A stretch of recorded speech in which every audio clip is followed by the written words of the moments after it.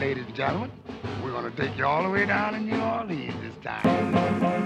Competition is on. Competition is on. Competition is on. Competition is on. Competition is on. Competition is on. Competition is on. Competition is on. Competition is on. It is the end of a crazy, crazy week. So there is no better choice to have on Hard to Paint. No better time to have with me on Hard to Paint than my man, my brother from another, for another edition of High Low, Mr. Dino, the Dean Hanson. Dino, what's up, baby? Man, the content was just rolling out. We didn't have to work on anything, my brother.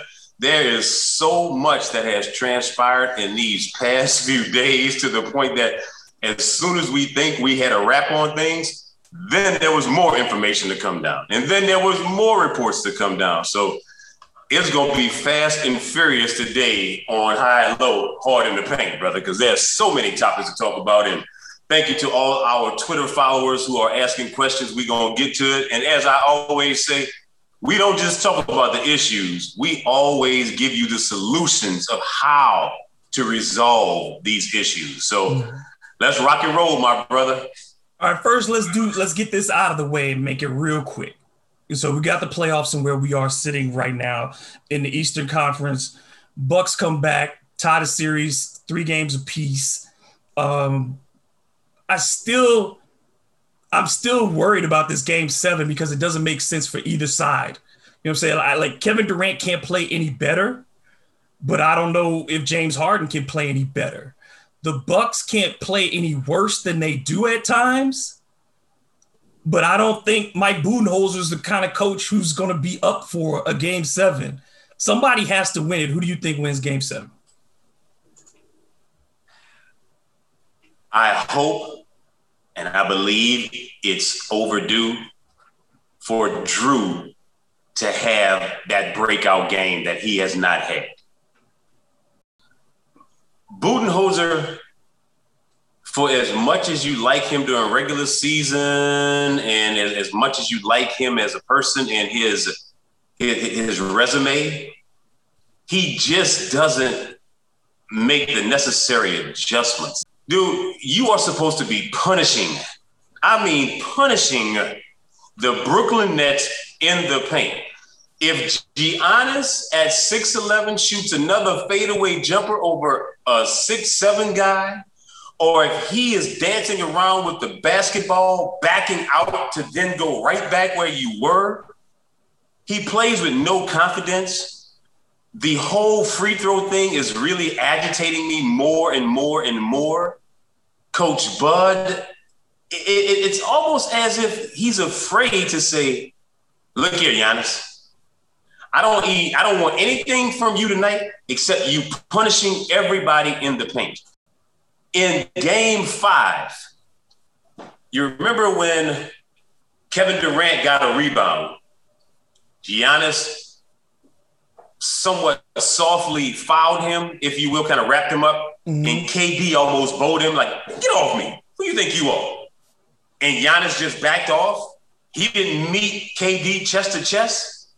I had an issue with that. You showed a lot of weakness on your game. The fact that as a player, and mind you, I'm not even being old school on this to a degree. I'm just being in the park. I'm the best dude on my team. That's the best dude on their team. I got him. I don't need Coach Bud to tell me, okay, in certain situations, no, here's the situation. I got him.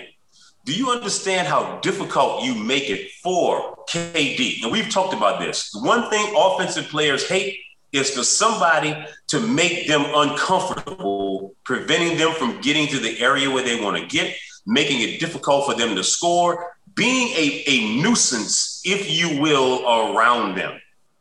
Giannis never poses that. He never shows that air of toughness for me. They are such a perimeter-oriented basketball team to a flaw, if you will.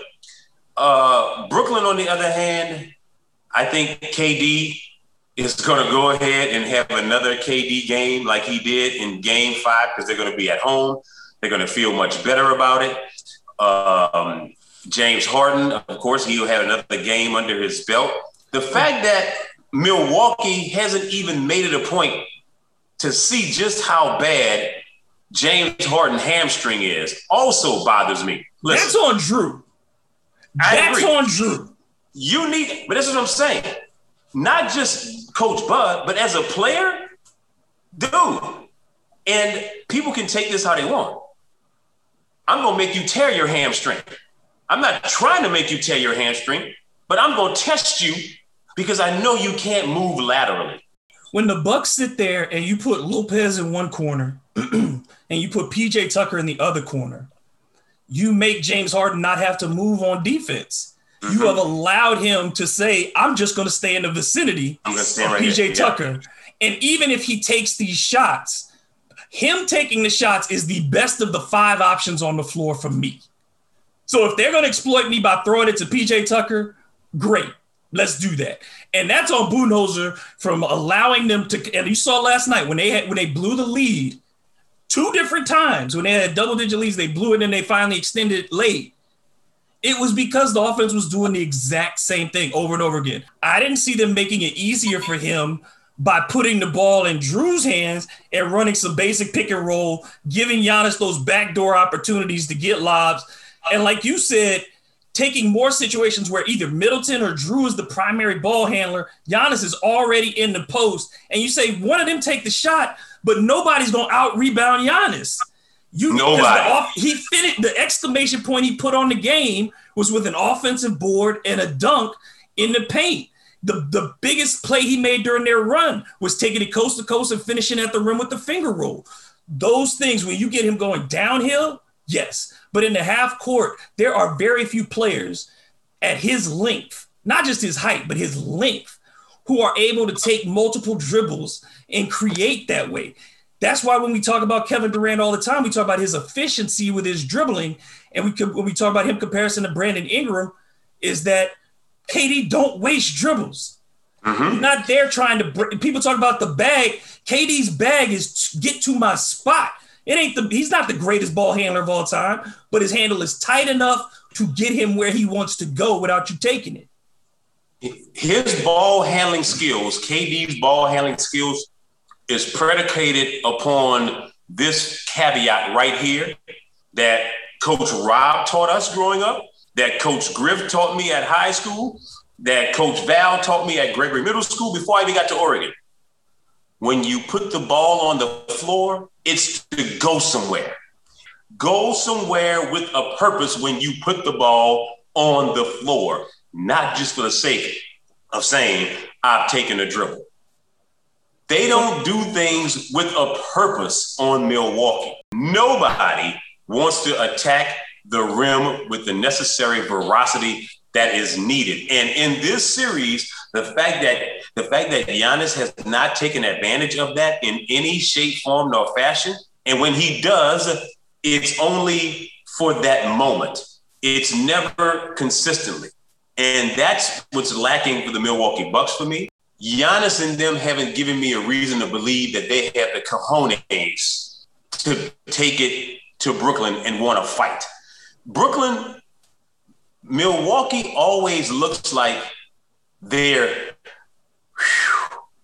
I'm glad we got off. Yeah. I'm glad we got off with that win. They don't ever have an air of confidence like, yeah, we took over that game. Because even last night when KD and them made their run, they always look worried. Milwaukee always look like they are on the precipice of crumbling. And KD has embraced the venom, if you will, that is directed towards him. And he is reveling in that venom. Joe Harris is probably the X factor for them. If Joe Harris doesn't make shots, then Brooklyn doesn't win this game, I don't think. But I think it's very tight because, like you said, Milwaukee has a bunch of guys who play very tight when it comes down to these circumstances. Another team playing very tight, Philly, as they approach the end of that series with Atlanta. I picked Atlanta to go to finals after the first round because everything changed for me after the first round, with injuries and taking the information that was available.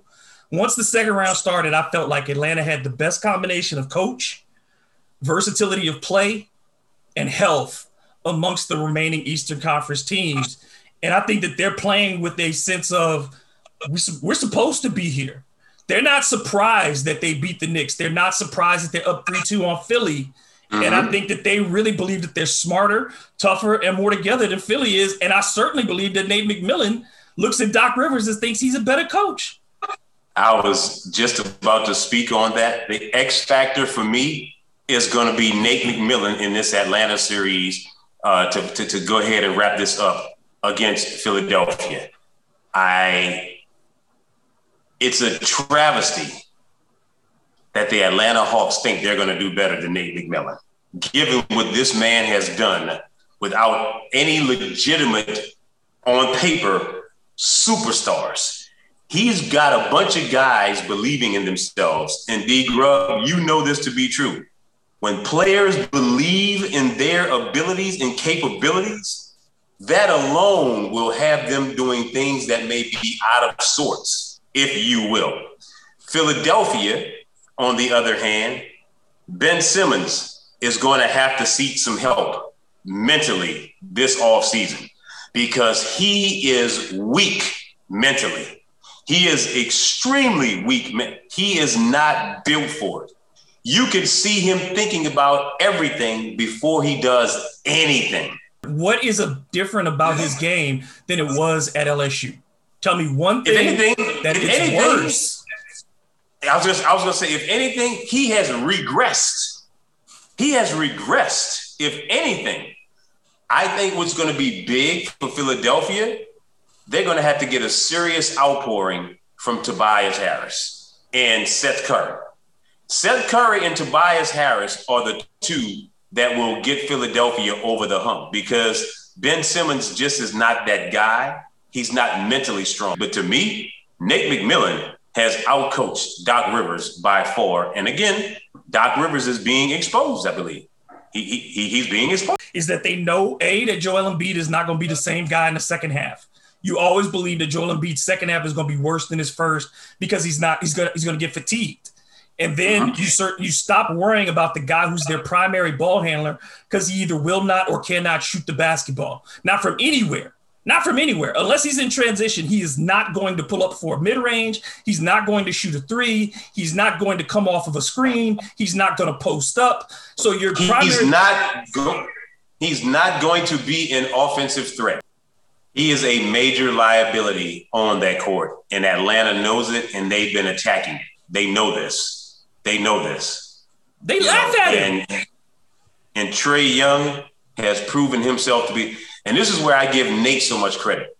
Nate has gotten Trae Young to recognize, stop trying to be Steph Curry, pulling across half court. I can get you more effective shots and make you a better basketball player if you do it within the confines. I'm not saying you can't shoot it from out there every blue moon, but that can't be your MO for everything. You also alienate your teammates when you're doing that.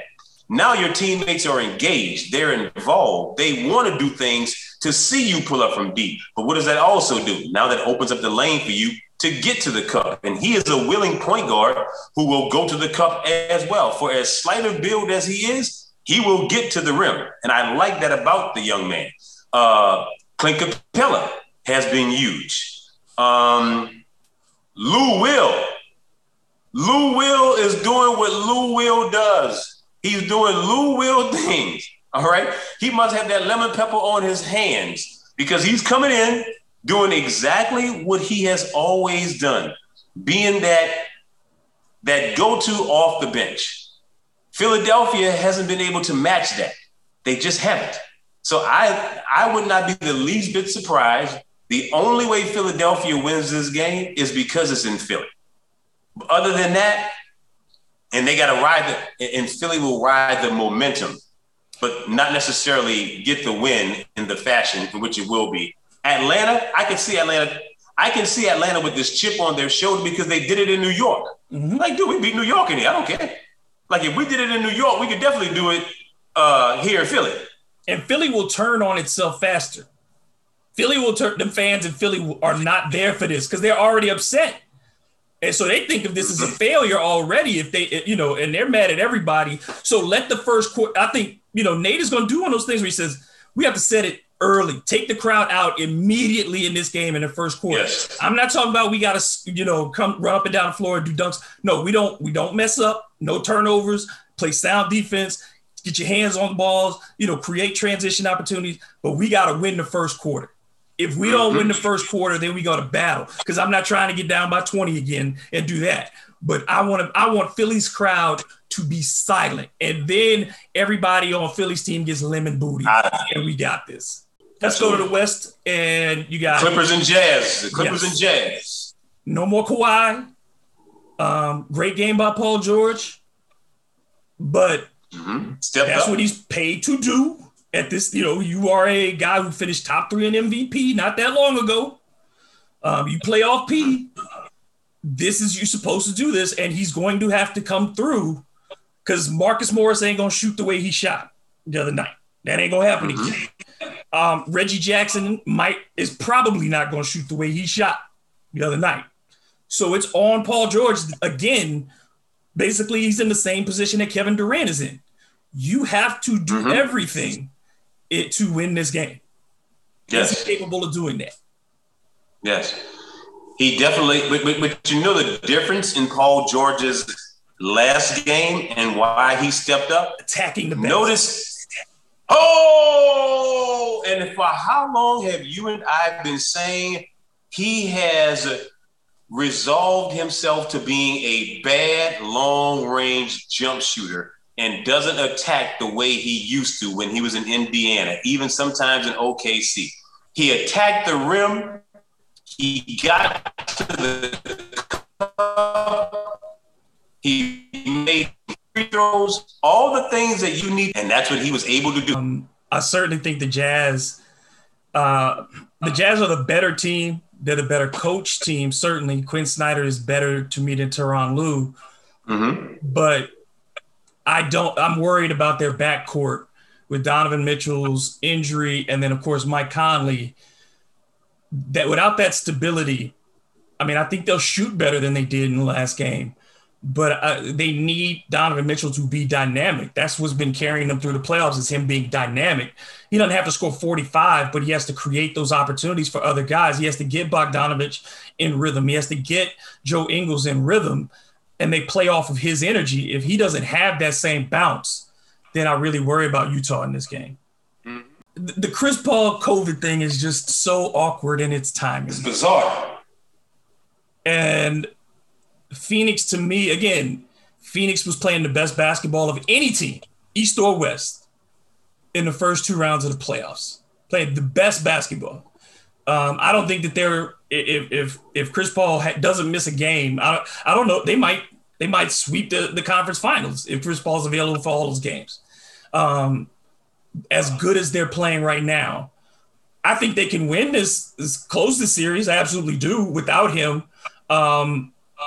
It's just I'm worried about the start of the conference final. It would be a shame if Chris wouldn't be able to be there to play in these Western Conference Finals because I can't think of anybody that deserves it more. And given what he has shown in this playoff series, given what he's shown since he's left the Clippers, that he wasn't going to go silently in the night, that he was going to change his diet. He's done that once, now doing it again twice. 3 times. 3 times he's elevated these friends. He took Houston to the conference finals, right? And if he's not hurt, they probably make the NBA finals. He takes OKC to the playoffs when nobody thought they would. So he's in 5 franchises in his career. Every last one of them, when he got there, he made them much better than anybody gave him any right to be. He's a transformational player. But Chris Paul is one of them players when we talk about the difference between being a player that puts up numbers and being a player who impacts winning. Chris Paul impacts winning. And that's Chris Paul. You can't have a better compliment for a basketball player than you make winning possible. And that's what he does. He embodies all of that and more that you need from your floor general and leader on your basketball team. Everything. Not just vocally, but even him going down to make his free throws. Him making it a point to get to his one specific spot on that right free throw line hash mark and shooting that little baby fade away, no matter who it is. He knows his go-to, and he has done a phenomenal job at leading this Suns basketball team. I mean, you can see the look on their face like, oh, come on, man. Not today. Not right now. You can see it. And another team that took on the personality of their coach, in that Monty is a no-nonsense guy, and he's grown up a lot. You know, he's admitted that he's learned a lot in the years between his last head coaching job and this one in New Orleans to now. But the one thing you knew about Monty was that he's not there to play. This is not playing basketball. This is the job of basketball. Chris Paul is working the job of basketball. And so to have those guys in this of a like mindset and to bring that professionalism along with Jay Crowder, along with the guys who were on the bench, and to hand that over to a kid like Devin Booker, and people act like, well, Devin Booker was a loser because. No, you can be a winning player in a losing situation. Yes. Devin Booker was a winning player because he was working. He was trying to figure it out. He was expanding his game year to year. He had to be put in a winning situation. Chris Paul taught him how to be efficient, economical, and be explosive all at the same time. And on his own, he's grown up and figured those things out. I'm not going to take credit away from him in figuring those things out too. But yeah, that's what you want. You want a team that, just like Atlanta, guys who haven't been there but don't believe they ain't supposed to be there. They all believe they're supposed to be right where they are. Absolutely. So, absolutely. I still think the Suns are coming out the West. That's what I'm saying today. They come out the West as long as CP3 is there. Yes. That's the caveat. Is if he has to miss it with the COVID thing, then, but if he plays, I think they go. I don't think anybody's better than him. I think they win a championship, really. I agree with that. I think they're the best team playing left if Chris is healthy. All right, so now we move on. Move on to the Pelicans. So we can fully focus on them. First, I've given my reactions to the David Griffin press conference after the Stan Van Gundy firing. I think that David Griffin sells a whole lot of nothing. He says nothing. He says words that don't mean anything. I'm not the only person that's noticed it. It was well talked about in the media. But the contradictions, and that's the part where I want to get with you on, is the contradictions. That a couple weeks ago, this is the man who saw Point Zion when none of our other candidates did. This was a guy we want to thank him for the progress, that we were made with our young players this season. He helped develop them. Our defense got better in the second half of the season. Now, we know the failures, but this is what was coming out of David Griffin's mouth. All season when Griff was saying the young players have to earn their minutes, that Griff was talking about that, but then we hear now that there's a conflict that Stan wanted to play Bledsoe and that Griff wanted the young players playing. Well, why are you not communicating that message to each other? Obviously, it wasn't getting from person to person. And then why are you telling the media one thing when now it's coming out that it's something else? It makes it hard to ever have faith in anything that Griffin is saying. It always feels like a snow job. It always feels like you're being bamboozled on something, like you're being hoodwinked on something. You never get that level and that air of comfortability that a team must have. They don't look like a team. They don't talk like a team. They don't walk like a team. They look like 12 individual guys on the court. You need to own your lack thereof. And we've talked about it until we're both blue and green in the face. The roster construction was bad. It was bad to start with. You say you had a fundamental difference between Stan and who and what you were, well, what did you do in your due diligence meetings before you decided to hire him? Because one thing about Stan's going to tell you exactly who he is and what he wants to do. There's no pretense with Stan Van Gundy. No, none. So whether you loved it, when we talked about this when he was hired, we said the one thing was you knew exactly what you were going to get. So nobody should be surprised. You knew he was going to be a yeller. You knew he was going to be talking defense. You knew he was going to be holding players' feet to the fire because that's what he did everywhere he's ever been. He's been blunt. Sometimes you've gotten great results and sometimes they have not been great. But you knew what you know with the media. You know with the media, he's going to be candid. His frustration is going to show. He wears his emotions on his face. He doesn't hide it because that's what old school guys did. They let it be known. And the same way as coaches, you have to be held accountable. No question, as players, you have to be held accountable as well. A coach's responsibility is to help put you in a position to be effective. Only you can go out and execute. You got to finish the deal off. So let's start with that because we got a lot of questions about, everybody talks about, coaches get fired. We talk about Griff's job, but let's start with the players and their accountability. So now from their perspective, from the article that comes out and says that Zion's family isn't happy, which again was not something that you and I were surprised with because we've talked about this before, that they weren't happy with certain things in this situation, then that's not a surprise. It's not a surprise that Zion's not happy with losing. None of those things are shockers. We've been down this road before. Yep. But you get all of this. So now you're Zion Williamson, and for whatever reason, you're now on coach number 3. If you're Brandon Ingram, and you're now on coach number 4 or 5 in your career, and all of these things. The organization has said that we basically has told you we're trying to do whatever we can to find a fit for you two guys. The onus is now on Zion Williamson and Brandon Ingram to take ownership of this team then. Because there ain't no guarantees for whomever the coach is. And we'll get into that in a bit, but there ain't no guarantees no more. Because you just fired a guy with a 4-year contract in year 1 that's been to a finals, that's won 60 games. So there's no guarantee for anybody. So it's on you. It's on you, Zion Williamson. It's on you, Brandon Ingram. It's on you every one of you who helped get a coach fired. Because that's what's happened. For 2 straight years, the majority of you guys have been together and you've gotten 2 coaches fired. It ain't all on the coach. No, sir. Because when you had the coach that loved you, that taught you up, you ain't work for him. You didn't play defense for him. You get a coach that yells at you and tells you, I want you to play defense like it means something to you, and you didn't want to do that for him. So it's on the players now. It's on the players, as much as it's on Griff to fix the roster, and we get into that.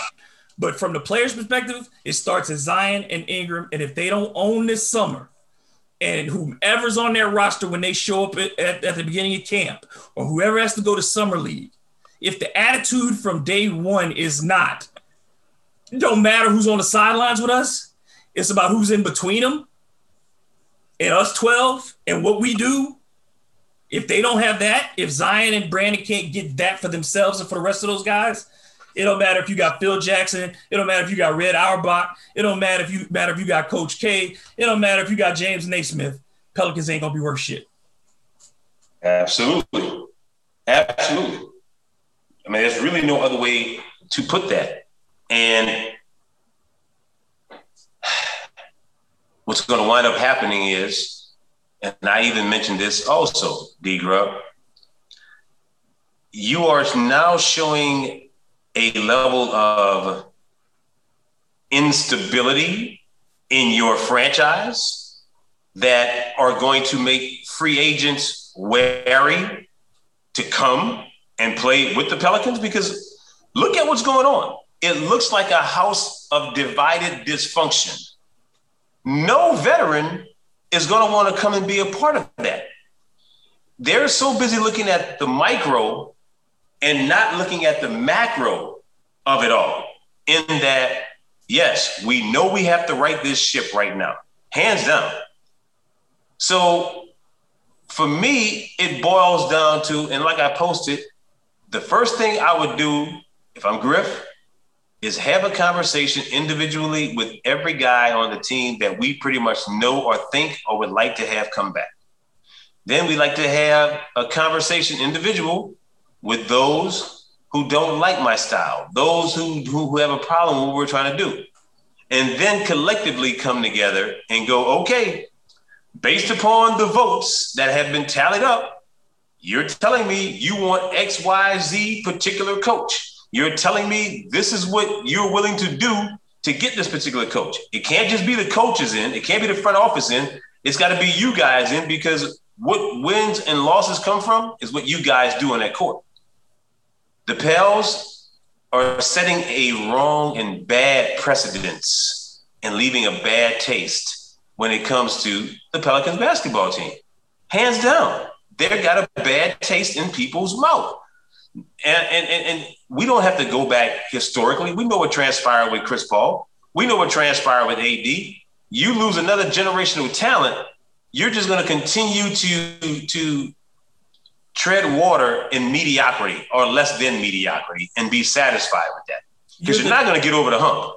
You're the Nets of the 90s, the Clippers of the 80s. That's what happens is you get all these number one picks and these great players who come to your organization and you don't win, and then they leave and fan bases diminish, and that's just how it works. But to me, when we talk about those front office things, the first question is, has the reputation damaged their ability to get a top-notch candidate? We've already seen some of these teams. Boston Celtics are on their second round of interviews already.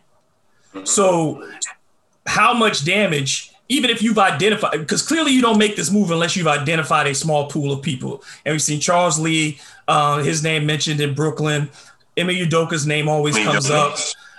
Teresa Weatherspoon's name has been mentioned, even though Griffin kind of put kibosh on that.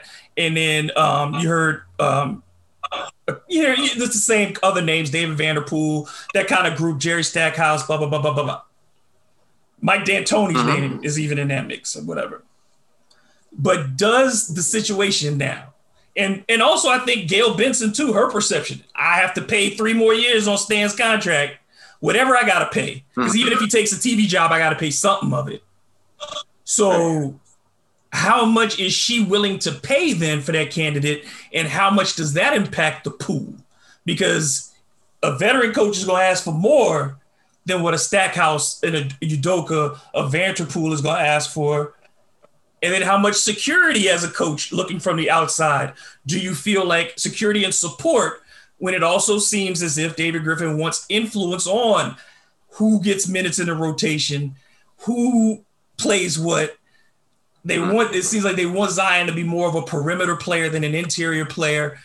If you as a coach don't see that, but you still see a path to winning, can you take the Pelicans job and make it into that?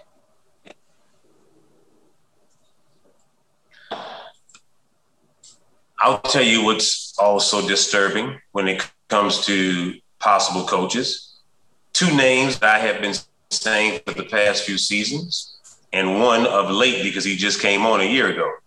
The fact that Chauncey Billups' name hasn't been mentioned and Sam Cassell's name haven't been mentioned is disturbing to me. And simply because of this, those guys have led teams before. And what's the main thing that the Pelicans are missing in the locker room? Even if you don't have it from the players, a vocal leader and a point guard, which both of them have played. You see, the Pels don't have a leader on that team. We know this already. You got a bunch of guys on that team that don't communicate. They don't talk, okay? If you have players that don't communicate, you damn well better have a head coach who knows what a point guard needs to be doing, who will be communicating. I'm not the least bit surprised, for as well as T. Witherspoon is highly regarded, as I mentioned on Twitter, to go from being on the back row to not only the front row to leading your squad, it would be a death wish to me, because it will give them reason to say, see, women still aren't ready yet.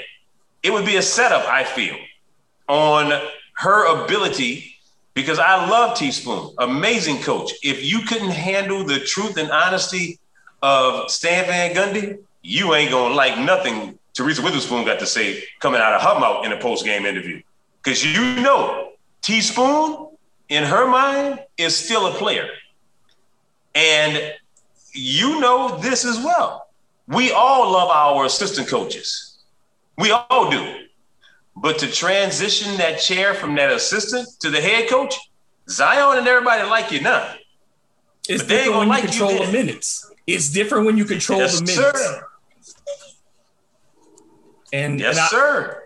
And I think you're right for Spoon, for just to take for the female head coach, whomever it is, whoever the first one is, you better have the full support of your organization and know that they're going to stick with you. And I wouldn't have that belief right now if I'm in an interview for that Pelicans job, because I've seen David Griffin fire 2 coaches in 2 years. And then if I go back to his track record in Cleveland, I've watched him fire coaches in Cleveland. I watched him fire David Blatt when David Blatt had the best record in the NBA. So if you're a coach, you look at that and you can't help but feel that there's no job security with David Griffin, that whether this is true or not, that if it's true or not, that this dude is willing to throw his coach under the bus the moment things go wrong. That has to be the perception amongst other coaches.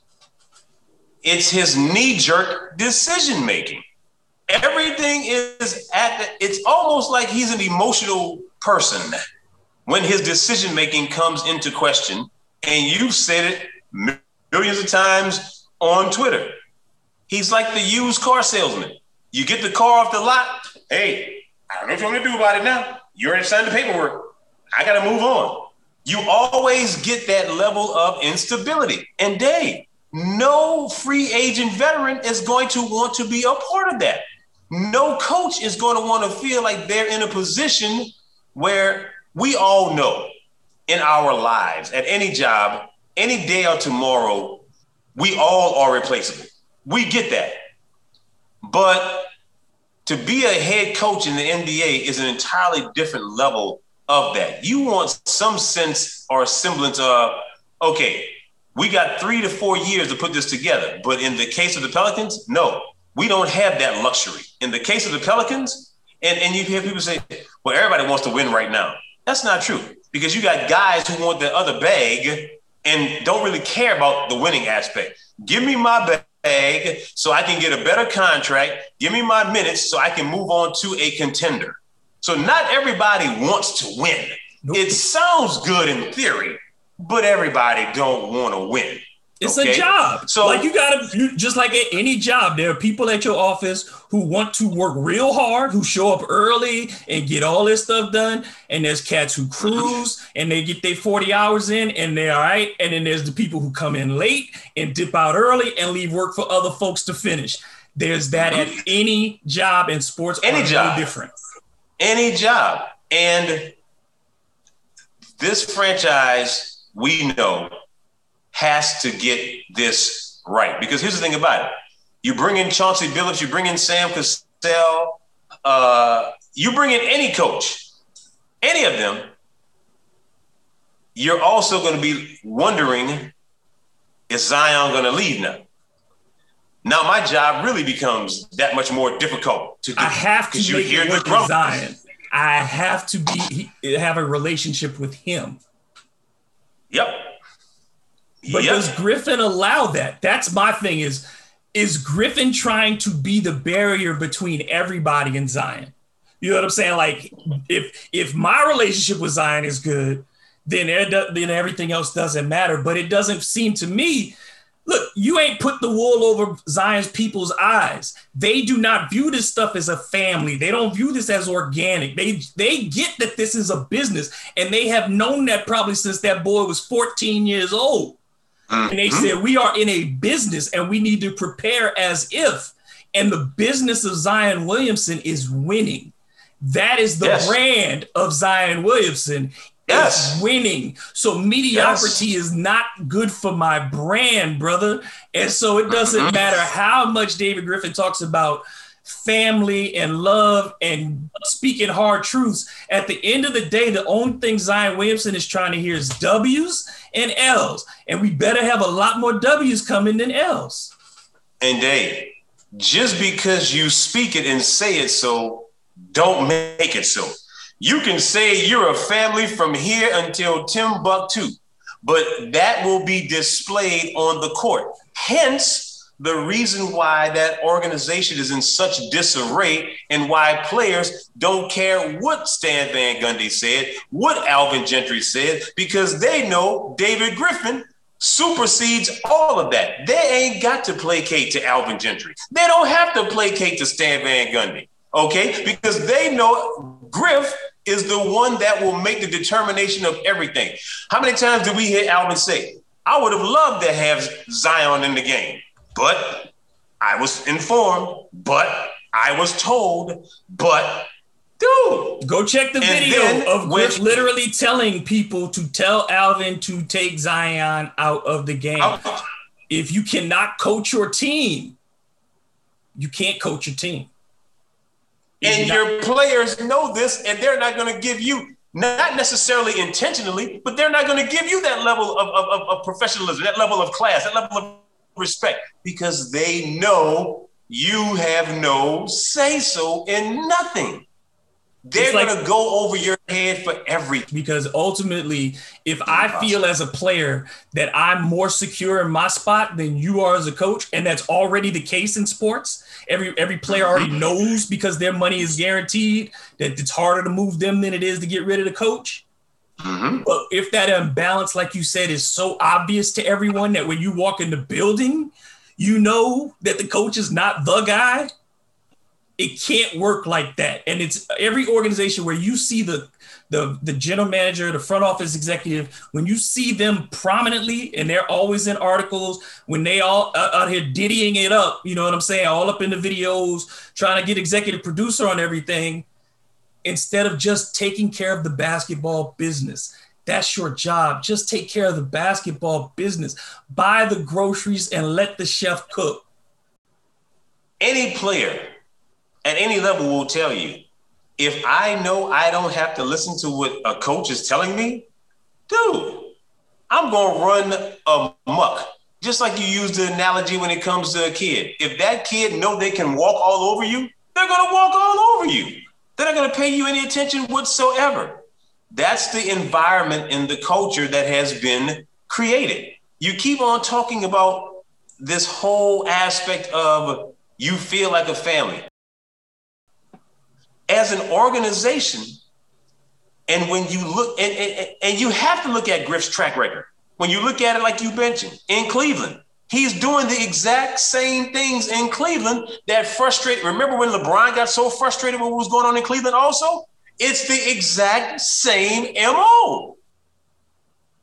It's just that now he's talking slicker in a city that's full of slicksters. You remember this saying? How many times did your dad say, because my dad said, son, you can't bullshit a bullshitter. And it's not selling because you also don't have LeBron to back up your bullshit. You know what I'm saying? So it's easy to talk shit when you got the biggest dog in the yard. But the Pelicans don't have the biggest dog in the yard. You got a pretty big puppy who can got some bark, but you don't have the biggest dog in the yard. LeBron came home and he was ready to play.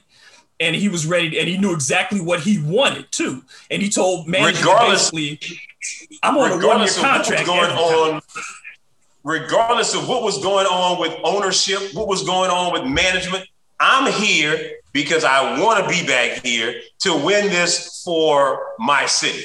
It ain't I'll even leave about when I'm you ready guys. to leave. And he told him too. He's like, I'm just here to win this, and I'm out. I win it, and I'm gone. Exactly. And he did that. If your organization was built on a great culture and family, he wouldn't have wanted to leave.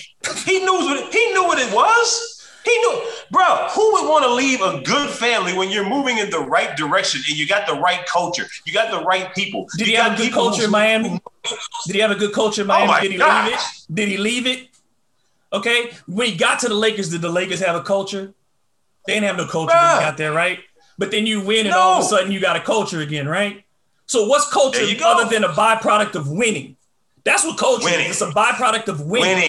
And you do not lose your way into winning. If you think that you can lose your way into winning, that there are such things as acceptable losses and that there is a pathway to victory by losing, then you are wrong, because in sports, it is a immediate. All you have is now. All you have is now. I do not know how healthy you will be in the future. I do not know if you will be traded. I don't know if you will live or die. All I know is that what I got right now, and you have to play with the urgency of now. You have to act with an organization. That doesn't mean be hasty. That doesn't mean make stupid, rash decisions, but you have to act as if the most important season is this season. Unless you are in a position like some of these other folks where I got nothing and I got to build, but the Pelicans are not in that position, and they were not in that position when David Griffin got here. Taking these things for advantage resonates with me like procrastination. To me, procrastination is a level of arrogance that you feel you have time to do it again. Procrastination and your arrogance is literally almost saying, oh, that's okay. We'll deal with it later on. There is no later on. You have to do this right now. Now, especially when you have, and the NBA did everything they could from a TV standpoint to make sure you were getting the attention.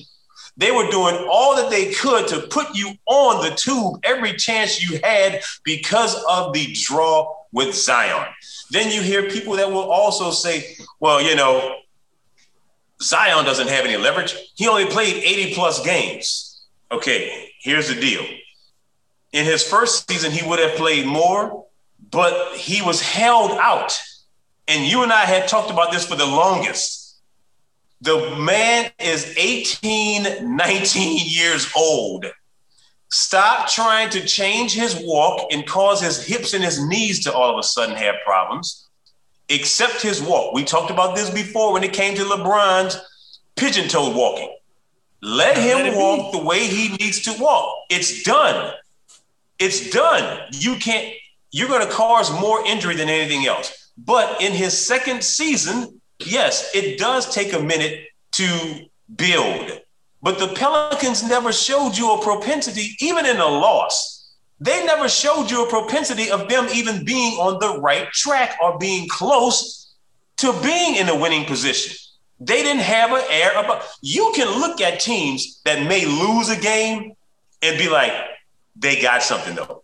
They're right there on the precipice of it. You can see it. They start to do things correctly. They start to do things consistently. They start to show you a level of execution. They start to show you a direction. You never get that with the Pels. When the Pelicans win, it's because of their level of talent. When they lose, it's because of their level of effort.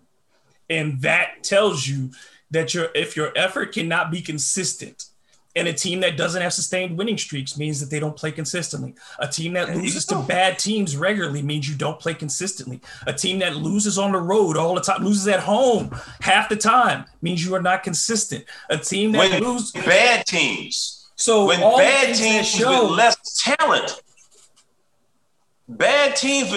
talent don't even take you seriously. Who are you to get up for the best but not be ready to play the teams that are your equals or your lessers? Who are you to have that level of arrogance? So that goes back to the players, because that's not an Alvin Gentry problem, and that is not a Stan Van Gundy problem, because those things preceded the both of them in many cases with these guys and their level of effort and who they are personality-wise. Was it a mistake to keep all three Lakers players when they were traded in from, as part of the deal, the Anthony Davis deal? I saw that, and I will say this. I understand that Lonzo Ball's game has improved, but it hasn't improved in the right areas that you need from your point guard. He individually has gotten better, but he still does not know how to shape and lead and guide your team as a point guard. Even with Eric Bledsoe, we knew he wasn't that guy to begin with.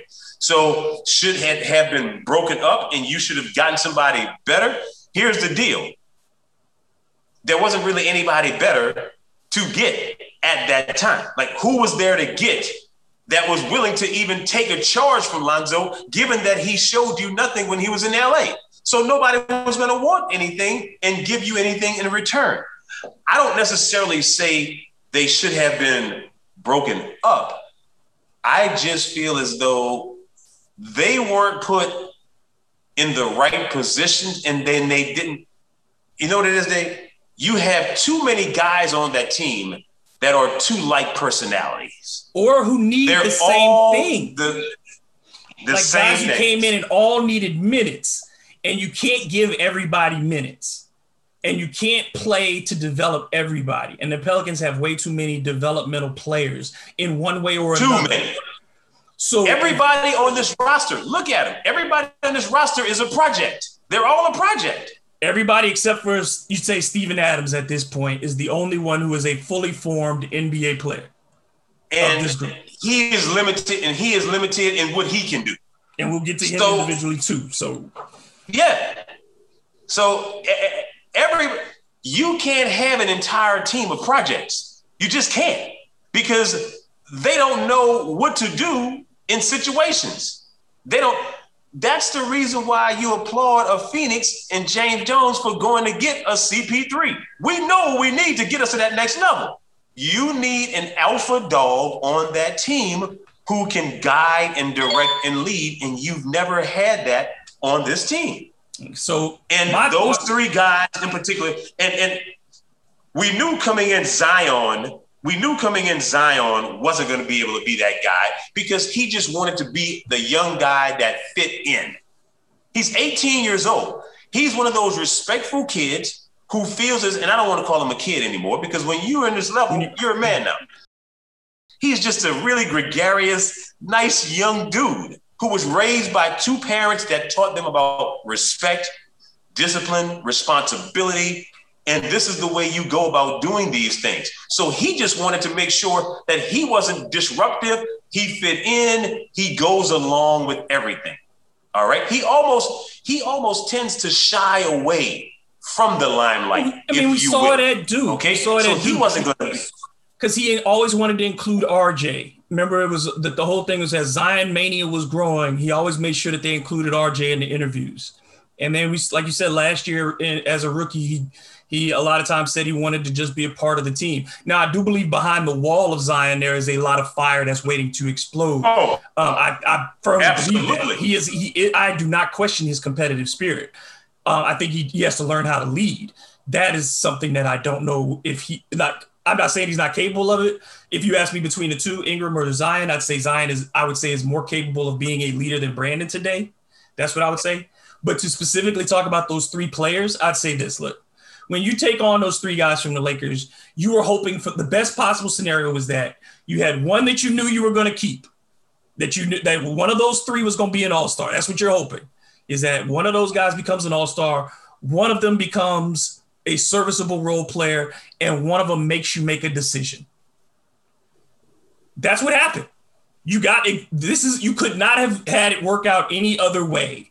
Then this is the best possible way it could have worked out, considering how trades typically go in the NBA when you trade a superstar. You're hoping to get one all-star at the deal, and essentially you've done that in getting Brandon Ingram, a guy who can put up 25 points a night for you. You have in Lonzo Ball, a guy who developed in 2 years into a player you have to make a decision on. What is his value? Is he good enough for me to make him a piece, or do I need to move him on and allow somebody else to take him? The decision has to be made. It's a hard decision. Josh Hart has shown you that he is a professional basketball player, a serviceable rotation player. But at the same time with Josh now, it's the perfect timing to let him go. So you don't lose on the Josh Hart deal. I got what I needed out of him for 2 years. I got a serviceable NBA player who could take on 20 minutes a night and do that job. And now I can let Josh Hart walk, and I can keep Najee Marshall, and I feel fine. I'm okay. So everything I got out of that Lakers trade, I am happy with. Now, am I happy with, would I rather Lonzo be doing different things? Sure. Would I rather Brandon Ingram show me some different things? Sure. But the overall outcome of that trade, I don't think you could have gotten any better than what you ended up with today. Agreed. Agreed. And we knew when BI came, we didn't know what we got from BI was what we were going to get from him. Right. Because his sample size was too small, in addition to the fact that, yeah, he did have something to prove, but we didn't know if he was going to actually prove himself. So the jury was out on Brandon Ingram. So we didn't know, do we break it up? Do we try to keep it together? Do we ship off one? We had no way of knowing any of this information until they got on the court. And we saw, okay, that's great that Zion likes Lonzo. But here's the other question that Zion has to ask, or the people around him have to ask him. Does he make you and this team better? Does he take you to that next level? If you talk about winning is essential for you, big fella, that's great that you like him. This ain't about liking. This is about the W's. And is this individual going to get you those W's that you need? Or is he going to disappear? Is his shot selection going to continue to be suspect? Lonzo makes bad decisions with the basketball. He's too loose with the basketball. He doesn't guide with the basketball. And I'm not picking on him like that. Again, his individual game improved. But just because one's individual game improves doesn't mean the team has improved. If you want to win now, we got to figure out who is going with Lonzo. Here's the thing I will say. If you stick with Lonzo and the guys that are quiet on this team, let's not forget D. Grubb, and I have to keep mentioning this for a reason. Free agents talk and they see what is going on in New Orleans with Griff. Nobody is going to want to come to New Orleans. They're not. So with that, what do? You have to hire a point guard coach who is a vocal director, that when Lonzo starts to get out of control, that head coach pulls him back. That head coach is almost guiding. Chauncey and Sam Cassell are great. Or when he does pull back too much too, can get knowing when to go. Yeah, say, look, that pull-up's been working tonight. Keep going to that pull-up. You've been knocking that down tonight. Why did you stop doing that? That you have to do those things. Now, I would say, look, should you bring back Hart and Lonzo? Hart, I am out on. And that's nothing against Josh Hart. That has nothing to do with it. But I can get the same production, and I've said this over and over again, from Najee Marshall. Taller, younger, more athletic. His ceiling is higher. It doesn't make sense in the financial situation that I'm in to pay Josh Hart for 3, 4, 5 years to do something that is not going to ultimately get me to my goal. There are enough guys like Josh Hart in this league that I can find as I'm trying to get better. And when you say that, let's be clear and get people to understand. We're not negating anything that Josh Hart did, but we can find somebody who is serviceable just like that again. For less money, and who is not going to get hurt. Who's not shown, and I'm sorry, Josh has been hurt every year. He gets hurt. So that part of it, and again, his ceiling has been reached. He's not going to get any better as a basketball player. It's done. That his level is there. He is a guy who's going to shoot it probably around 33% from three. He's going to give you some boards. He's not going to take anybody off the dribble. He's only going to get worse as a defender as he gets older, because he's not quick enough at 6'5" to guard real twos, and he's not tall enough and lengthy enough to guard real threes. So he's always a reserve. You cannot start him for stretches and think that he can carry your starting lineup. So to me, it's out on him. Now, Lonzo, to me, is a very different situation, because you have two questions to ask yourself. Number one, how much money do you really believe he's worth?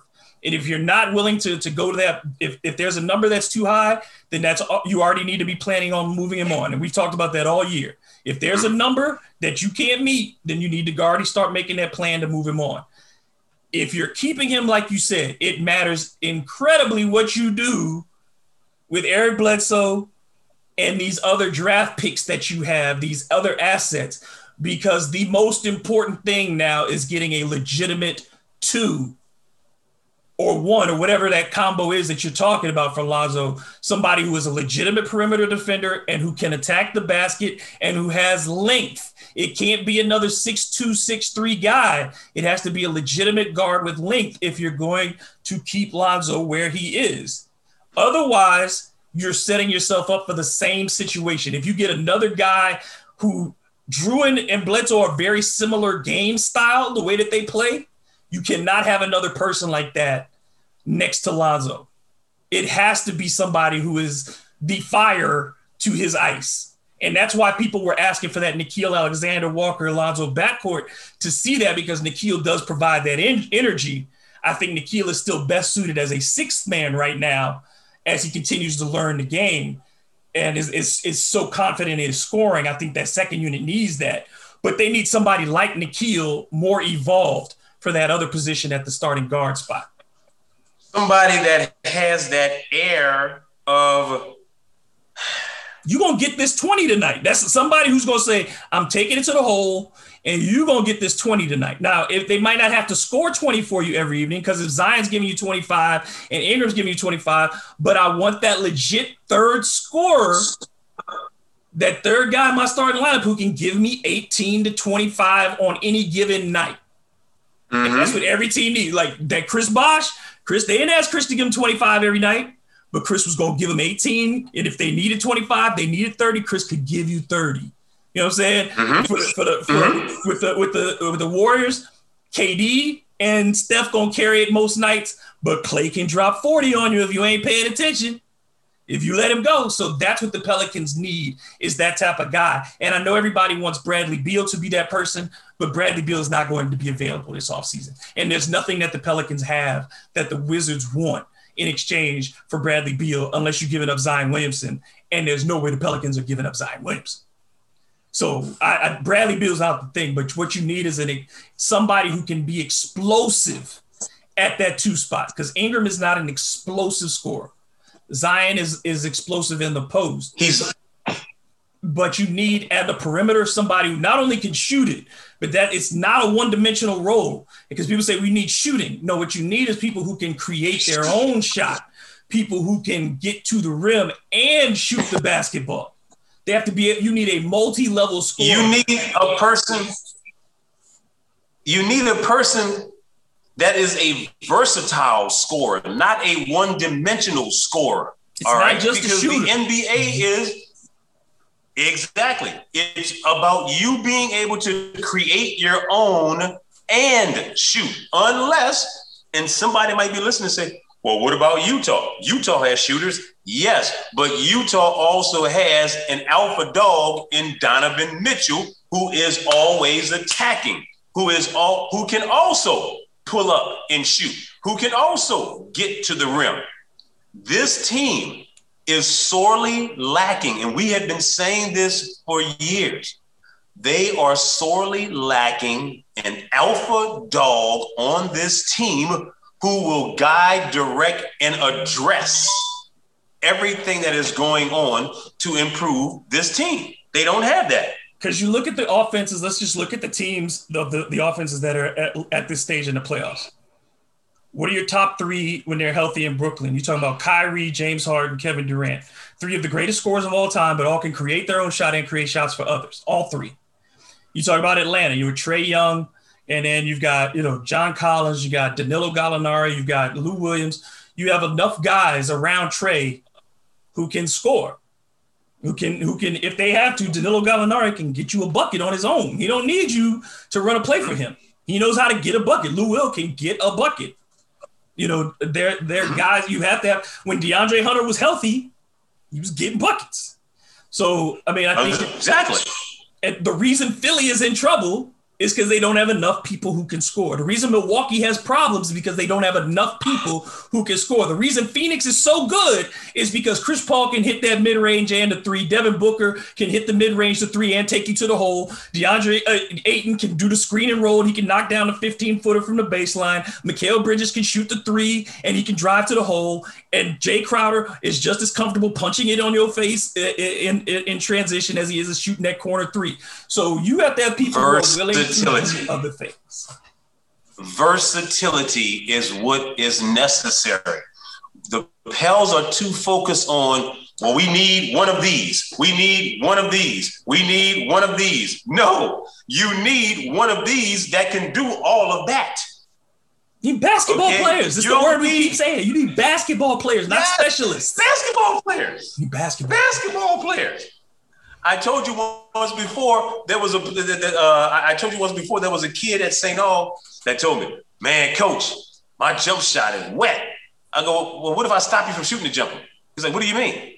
I go, what if I stop you from shooting your jumper? Coach, can't nobody stop me from getting my jumper. I go, all right. I said, let's do the shell drill real quick. So I'm playing defense on him, and I'm not letting him touch the ball. Oh, come on, coach. I go, no. See, if you can't get the ball, how effective are you in shooting your jumper that you think is so wet? So I'm going to prevent you from getting the basketball. You're ineffective. But if you know how to catch and put the ball on the floor and get to the cup, if you know how to make a pass and cut and get to the cup, you saw Kevin Durant do it last night. He makes a pass at the top of the key. The defense slacked off. He dives right to the lane, gets the return pass, goes to the hole, and gets fouled. Just because I can shoot it from 28, 29, don't mean I'm going to have to rely on it all the time. I'm a basketball player.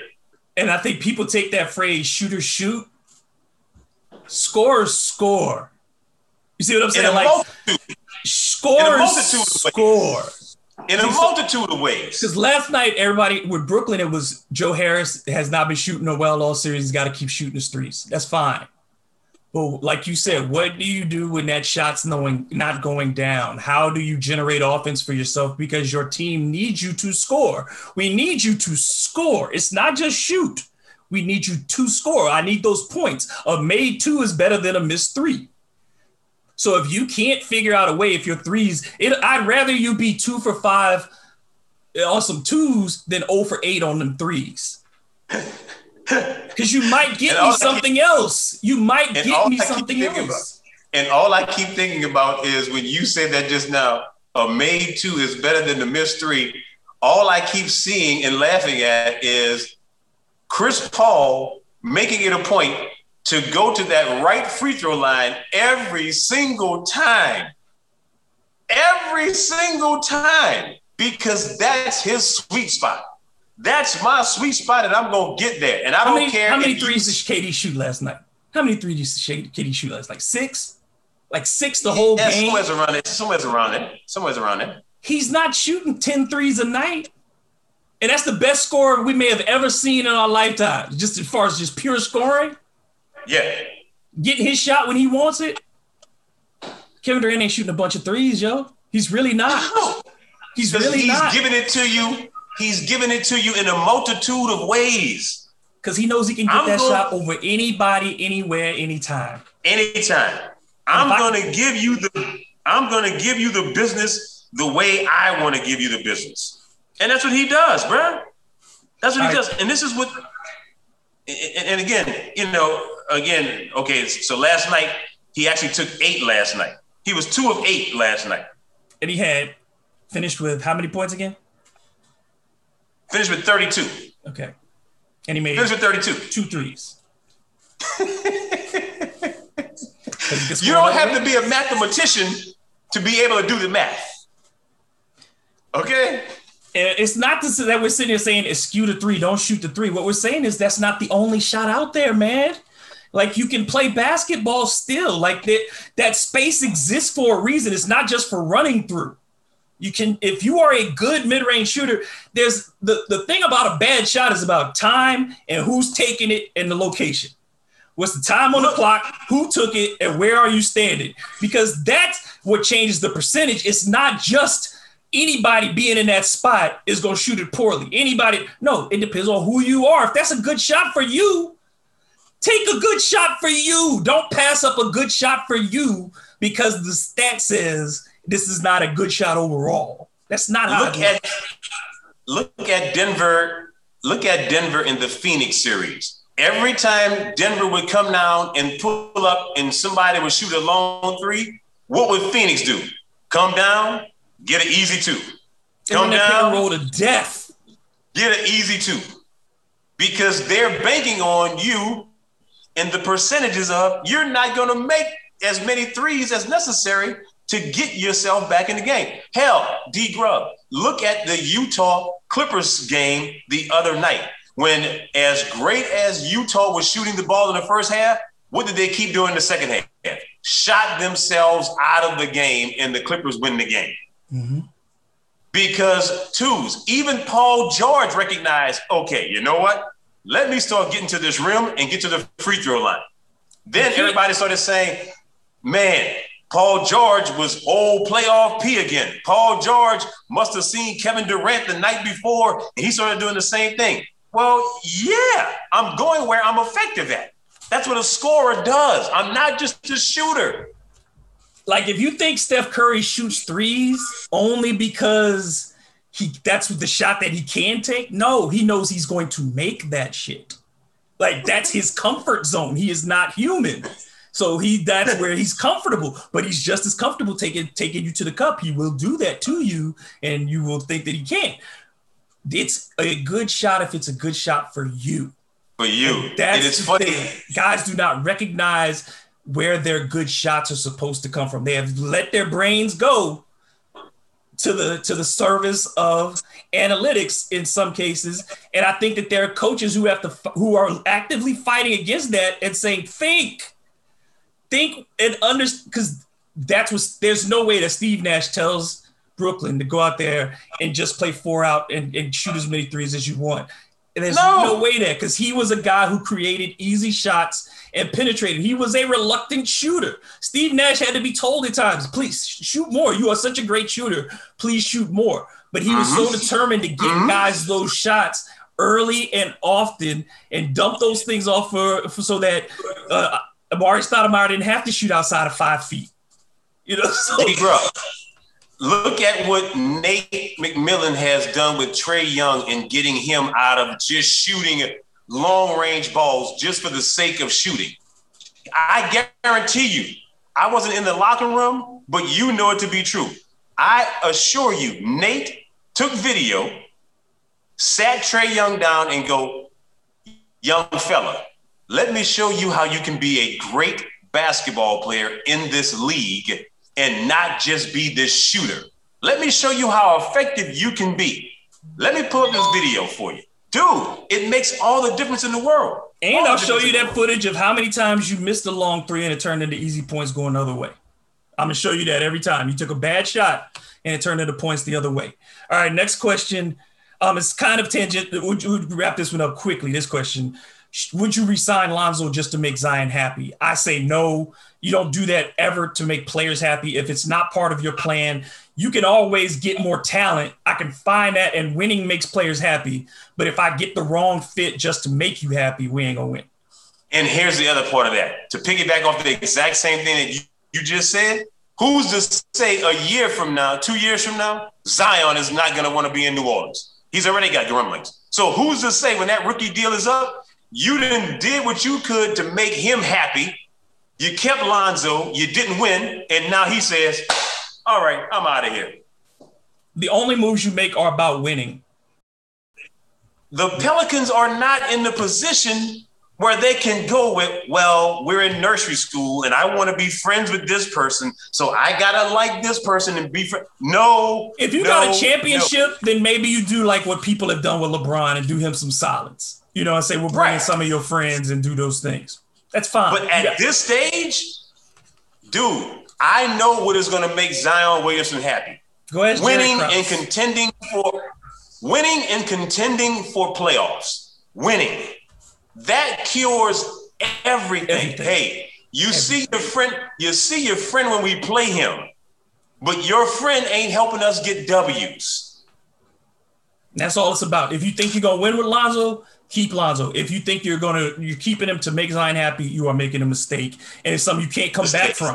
You can't come back from it because players, again, the things that players know. If you will do this to placate Zion, then Zion gonna start asking for other things to be placated, things that he don't even want, just to keep testing.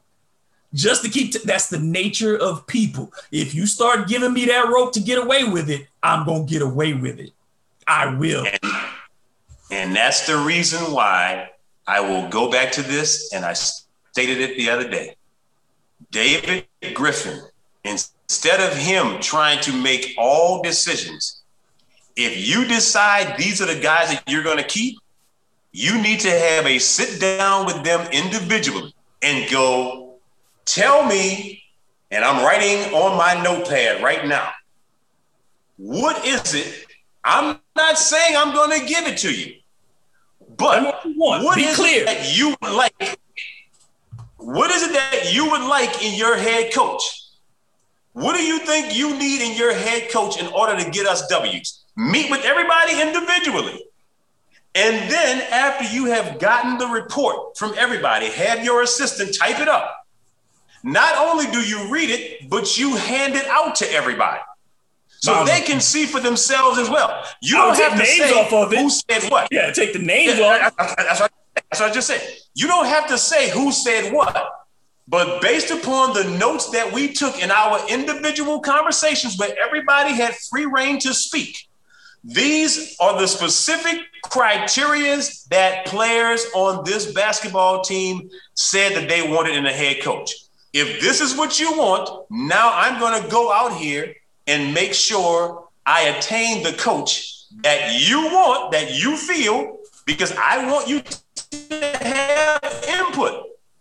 Again, I'm not saying that everything on this list that you gave me fit into the scheme. Right. But I want you to have input and say, so that way when you're talking to the media. Yeah, ultimately, if you're Griffin, your job is to articulate the vision. And I think that's where people feel like he's failed the most, is that you have no idea what the vision really is. It's a bunch of code words and things like synergy that don't mean anything. So your first job is to have that vision, a business plan. Basic part of anything is what are the real tangible signs of success that I'm looking for, and what do I demand of my employee? What is my job description for that individual? And like you said, it's more than practical to take input from those players and get that information. But like you said, now I'm also evaluating the players on that too, because if this is the things that I value as an executive and the things that I want as part of my team, and when I've asked you about what you want, they don't align with what I said I want, and I'm the one who's ultimately accountable for this, then now I've figured out which players do not need to be here before I even get that coach. Because my coach is going to line up with my stuff, and my players are going to line up with this. And if you don't, you got to go too. Because everybody is going to. What I'm talking about. My brother. What people don't recognize is, even when it comes to us doing high-low, hard in the paint, even though we could differ slightly here or there, we are aligned on what it takes to get you to that next level in order to win games, which is what we are both here to do, to win. So if we don't match up based upon what you're saying, based upon what my plan is, we've got to make changes here in order for us to get that point of the W's. There's no other way to go about this, because there's been too much disconnect historically and still currently that's going on. You can't continue to give these smoke and mirror words, but yet the action is going on over here. But you've got everybody's attention over here. It's like a cat when you lose that little red light and you're doing this and the cat takes off running at that little red light while you got something else going on over here. No. We have to be all on one accord in order for us to move in the right direction. Synergy is not something that just accidentally happens. No, You find out the strengths and weaknesses, and if they align. And if they align with your business plan, people that are listening, you're all in business. If you have somebody that works in your company that's disruptive, you're not going to keep them there. You're going to figure out a way. Okay, listen, we've made this change and it hasn't worked out. We've made this change and it hasn't worked out. We got to move on. We've got to.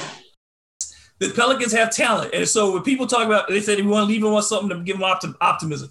I'm going to say this. From a talent perspective, the Pelicans cupboard is still full in that regard.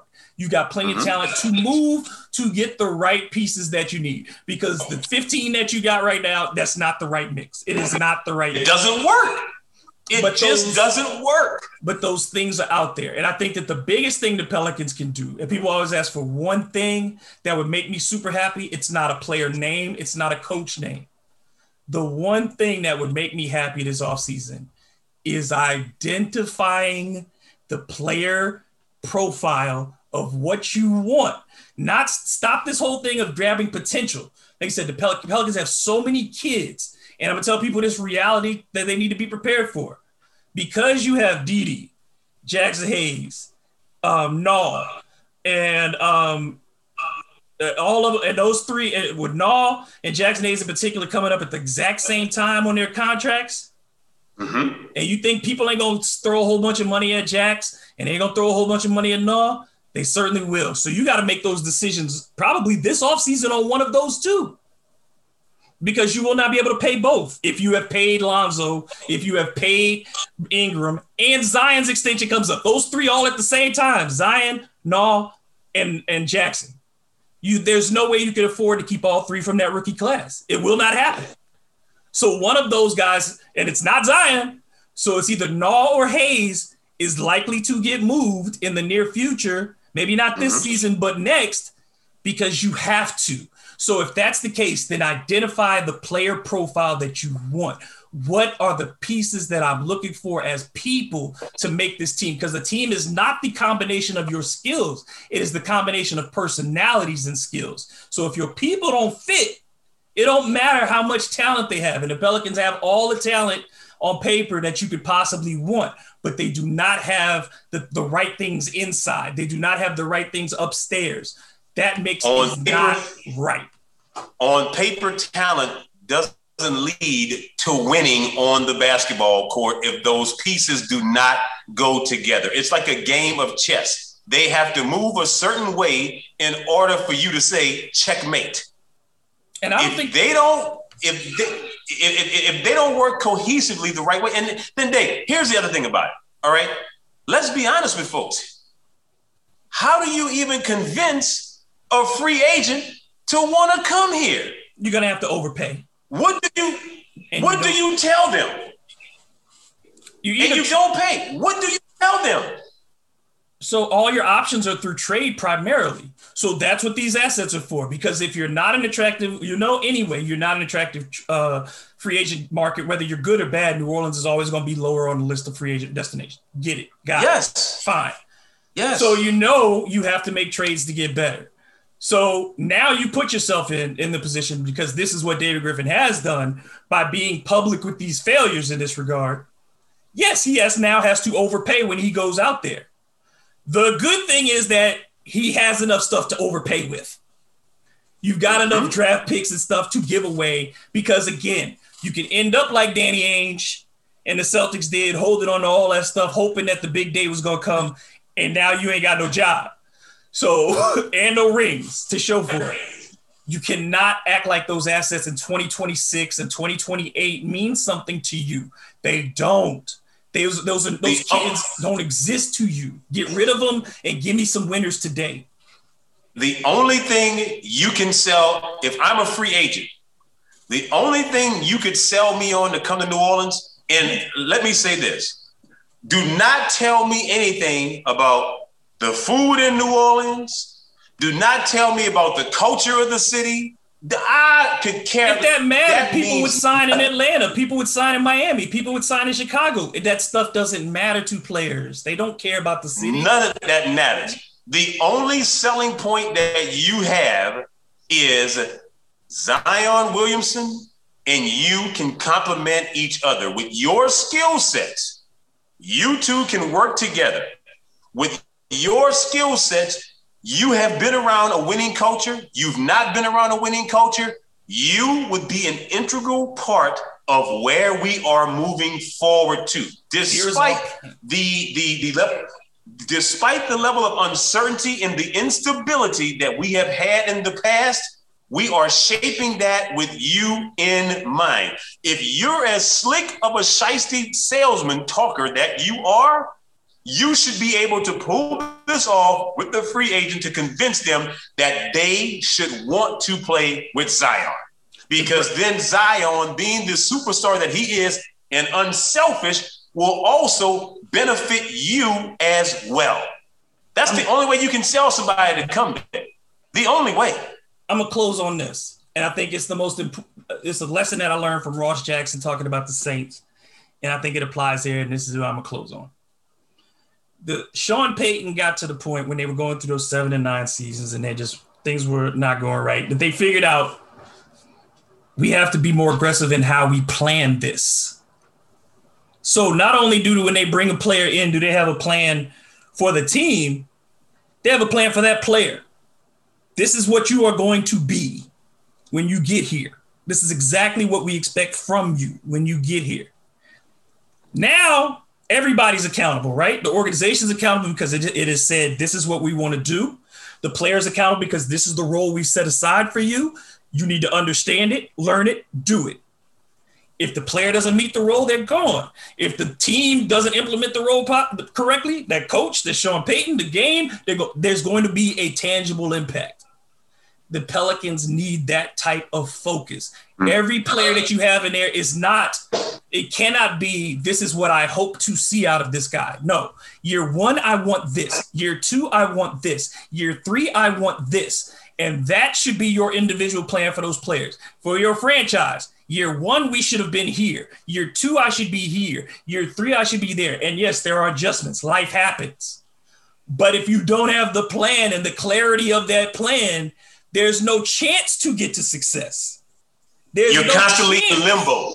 You're constantly in limbo. You're never knowing exactly what is going on. Well, it looks like we got an idea, but we really don't have the whole plan together. And we're working on this. It's kind of like and of course, growing up in New Orleans, when you ask somebody, say, man, what do you do for a living? Well, I kind of, like right now I'm in between this, but I got this going on over here. And you're like, dude, you sure got a lot going on, but you ain't going nowhere. Like, it's the same situation.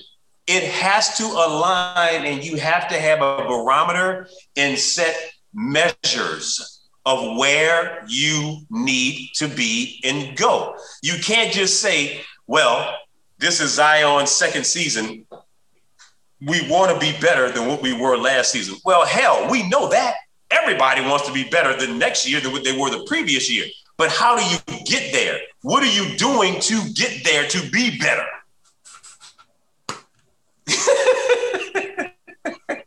Because you can't just say, we need to be a middle of the road defense, and with the offense we can be good. Well, how are you going to be a middle of the road defense?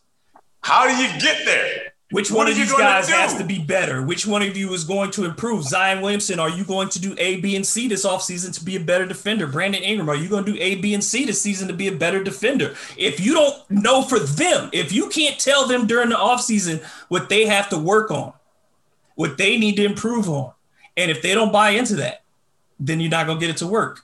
But ultimately, I will say this. This is not a situation that the Pelicans cannot get out of. It can be improved. There's absolutely room there's enough flexibility to make it better. But I think fans need to get realistic. It's not going to be Dame Lillard. It's not going to be Brad Beal. It's not going to be somebody like that who comes to the rescue.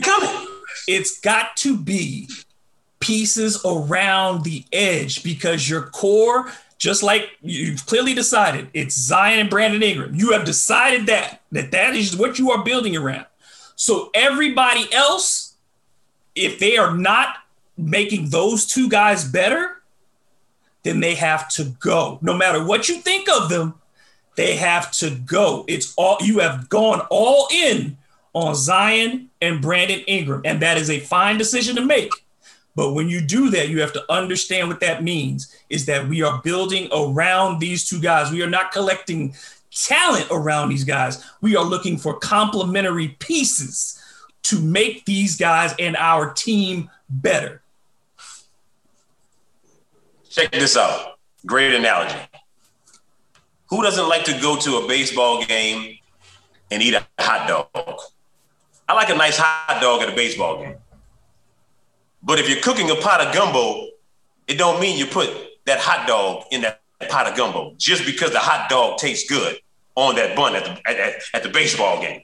Yes, individually, that hot dog by itself is fantastic.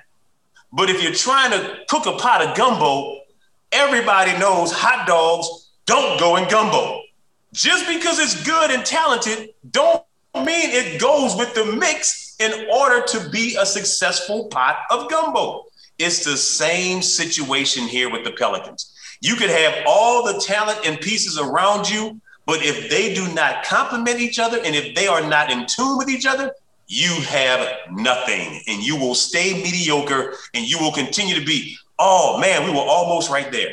Oh, we were almost right there. We were almost right there. You stay almost right there. Mediocrity. And they have to get out of that aspect in order to be better. Everybody's happy when you win. That's it. It's that simple. The fans are happy. The players are happy. Everybody's happy. Ain't nobody talking about nothing else when you're winning. That's all people want to talk about is winning. And everybody wants to be part of the party when you're winning. Everybody wants to be part of it when you're winning. Denver wasn't hot 3 years ago. Nobody was talking about Denver 3 years ago. 2 years ago, nobody was talking about Phoenix. It doesn't take a long time. And that's the part, too, to encourage Pelicans fans, too. Don't be conditioned to wait for success. Do not let them condition you and tell you that in sports, you are supposed to be waiting. Because when you were look right across the street to the Superdome, and they told you to be patient about the Saints, and you was patient for 30 years and you got nothing. You know what I'm saying? Nothing. I've been rooting for the New York Knicks my entire life, and I've been patient. I ain't got nothing to show for it. So patience has nothing to do with sports. It has nothing to do with it. You either get the right people and you win today, or you keep looking for those people and you don't. Those are the only two options that there are: finding winners or searching for them. That's it. That's it. So don't let David Griffin, don't let any sports media outlet tell you that you should wait, that you should be okay with waiting. That's why Zion Williamson ain't okay with it.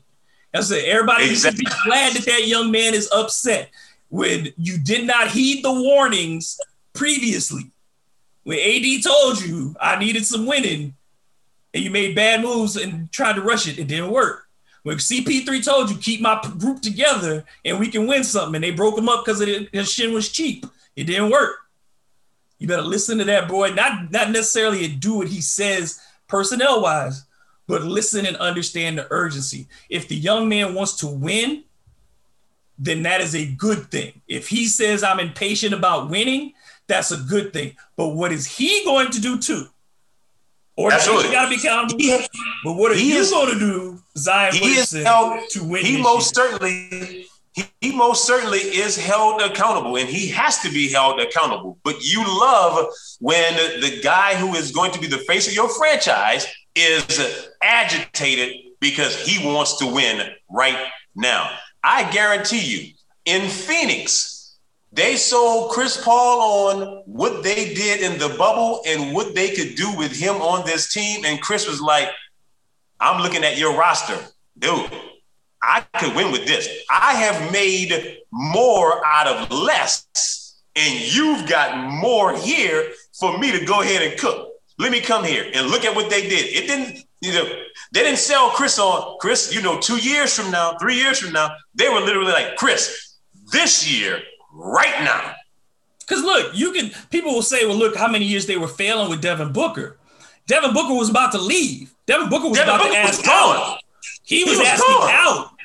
But then you draft, you get Ayton at number 1, you get Bridges in the same draft, and those two guys changed the entire direction of your franchise.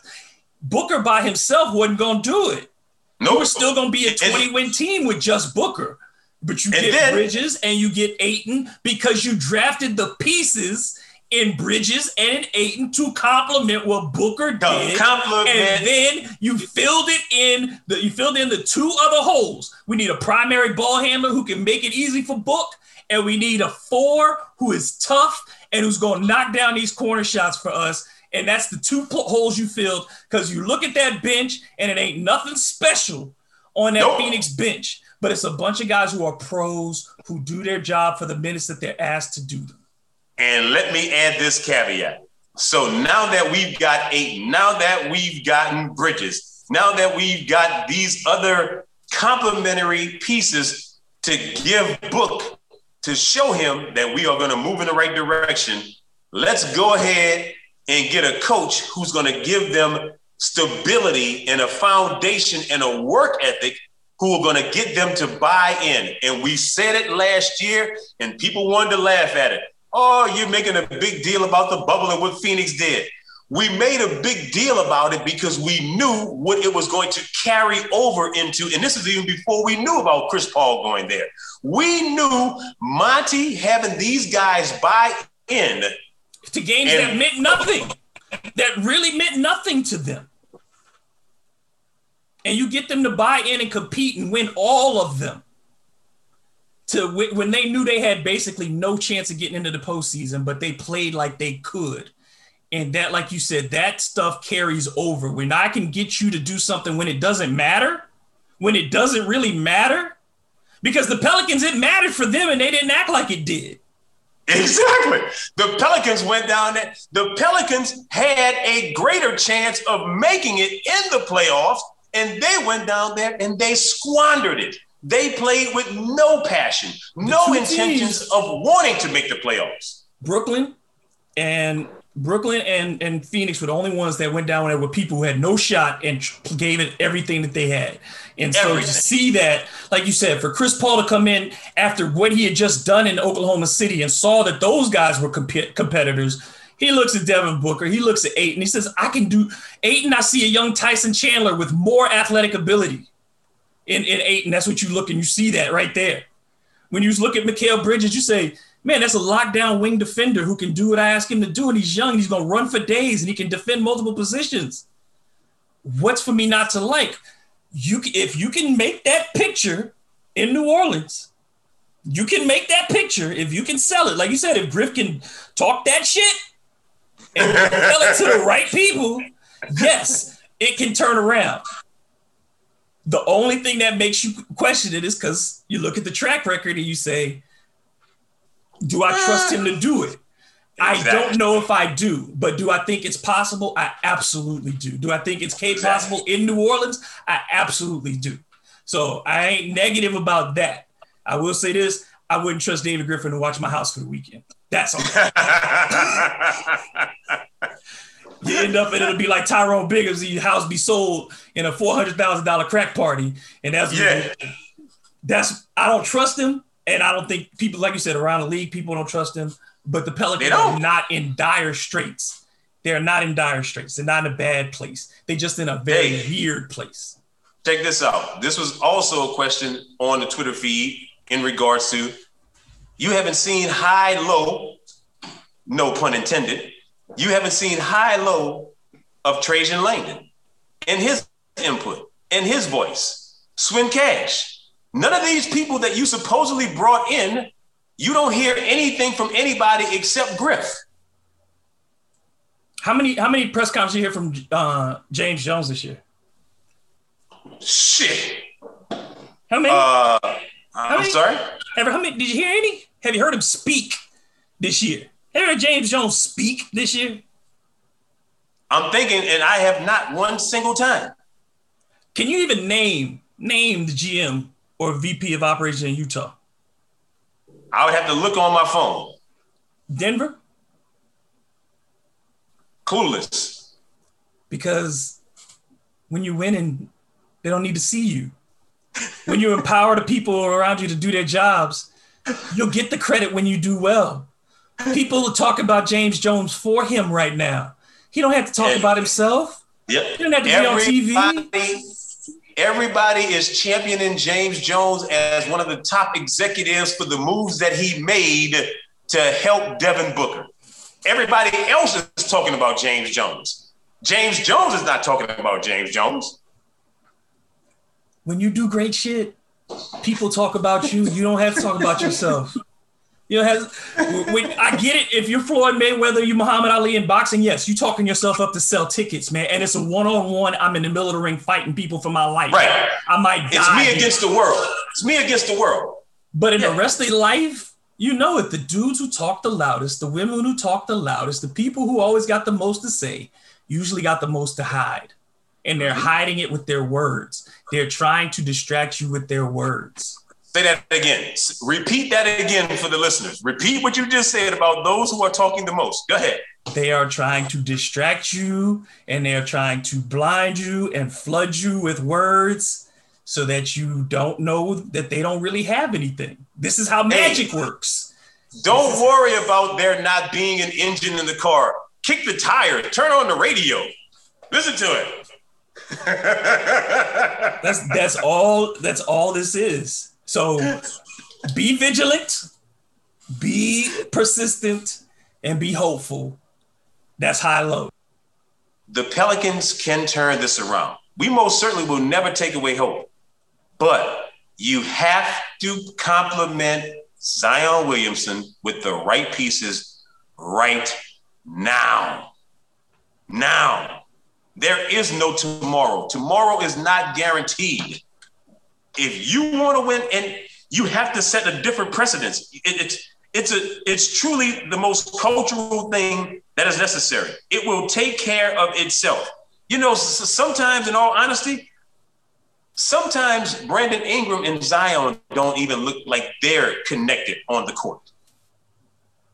But I'm just saying, if the organization has committed to those two, then you got to make it work. If that's the decision you made, you got to make it work. And D Grub, I will say this until I am pink in the face, which ain't gonna ever happen. David Griffin has to lay out what my expectations and what my plan is. Present it to those players who are still going to be here, that you want here. Talk with them and get their insight. Again, I'm not saying I'm going to do and give you everything that you want. But I want to know. But if I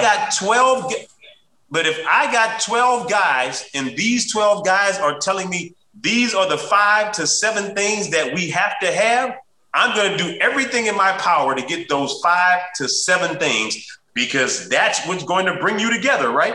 Yeah, Jiff. All right, then. Here we go. I'm going to get this for you. I'm going to figure out a way. I'm going to get on the horn. I'm going to do whatever I have to do to pull this off.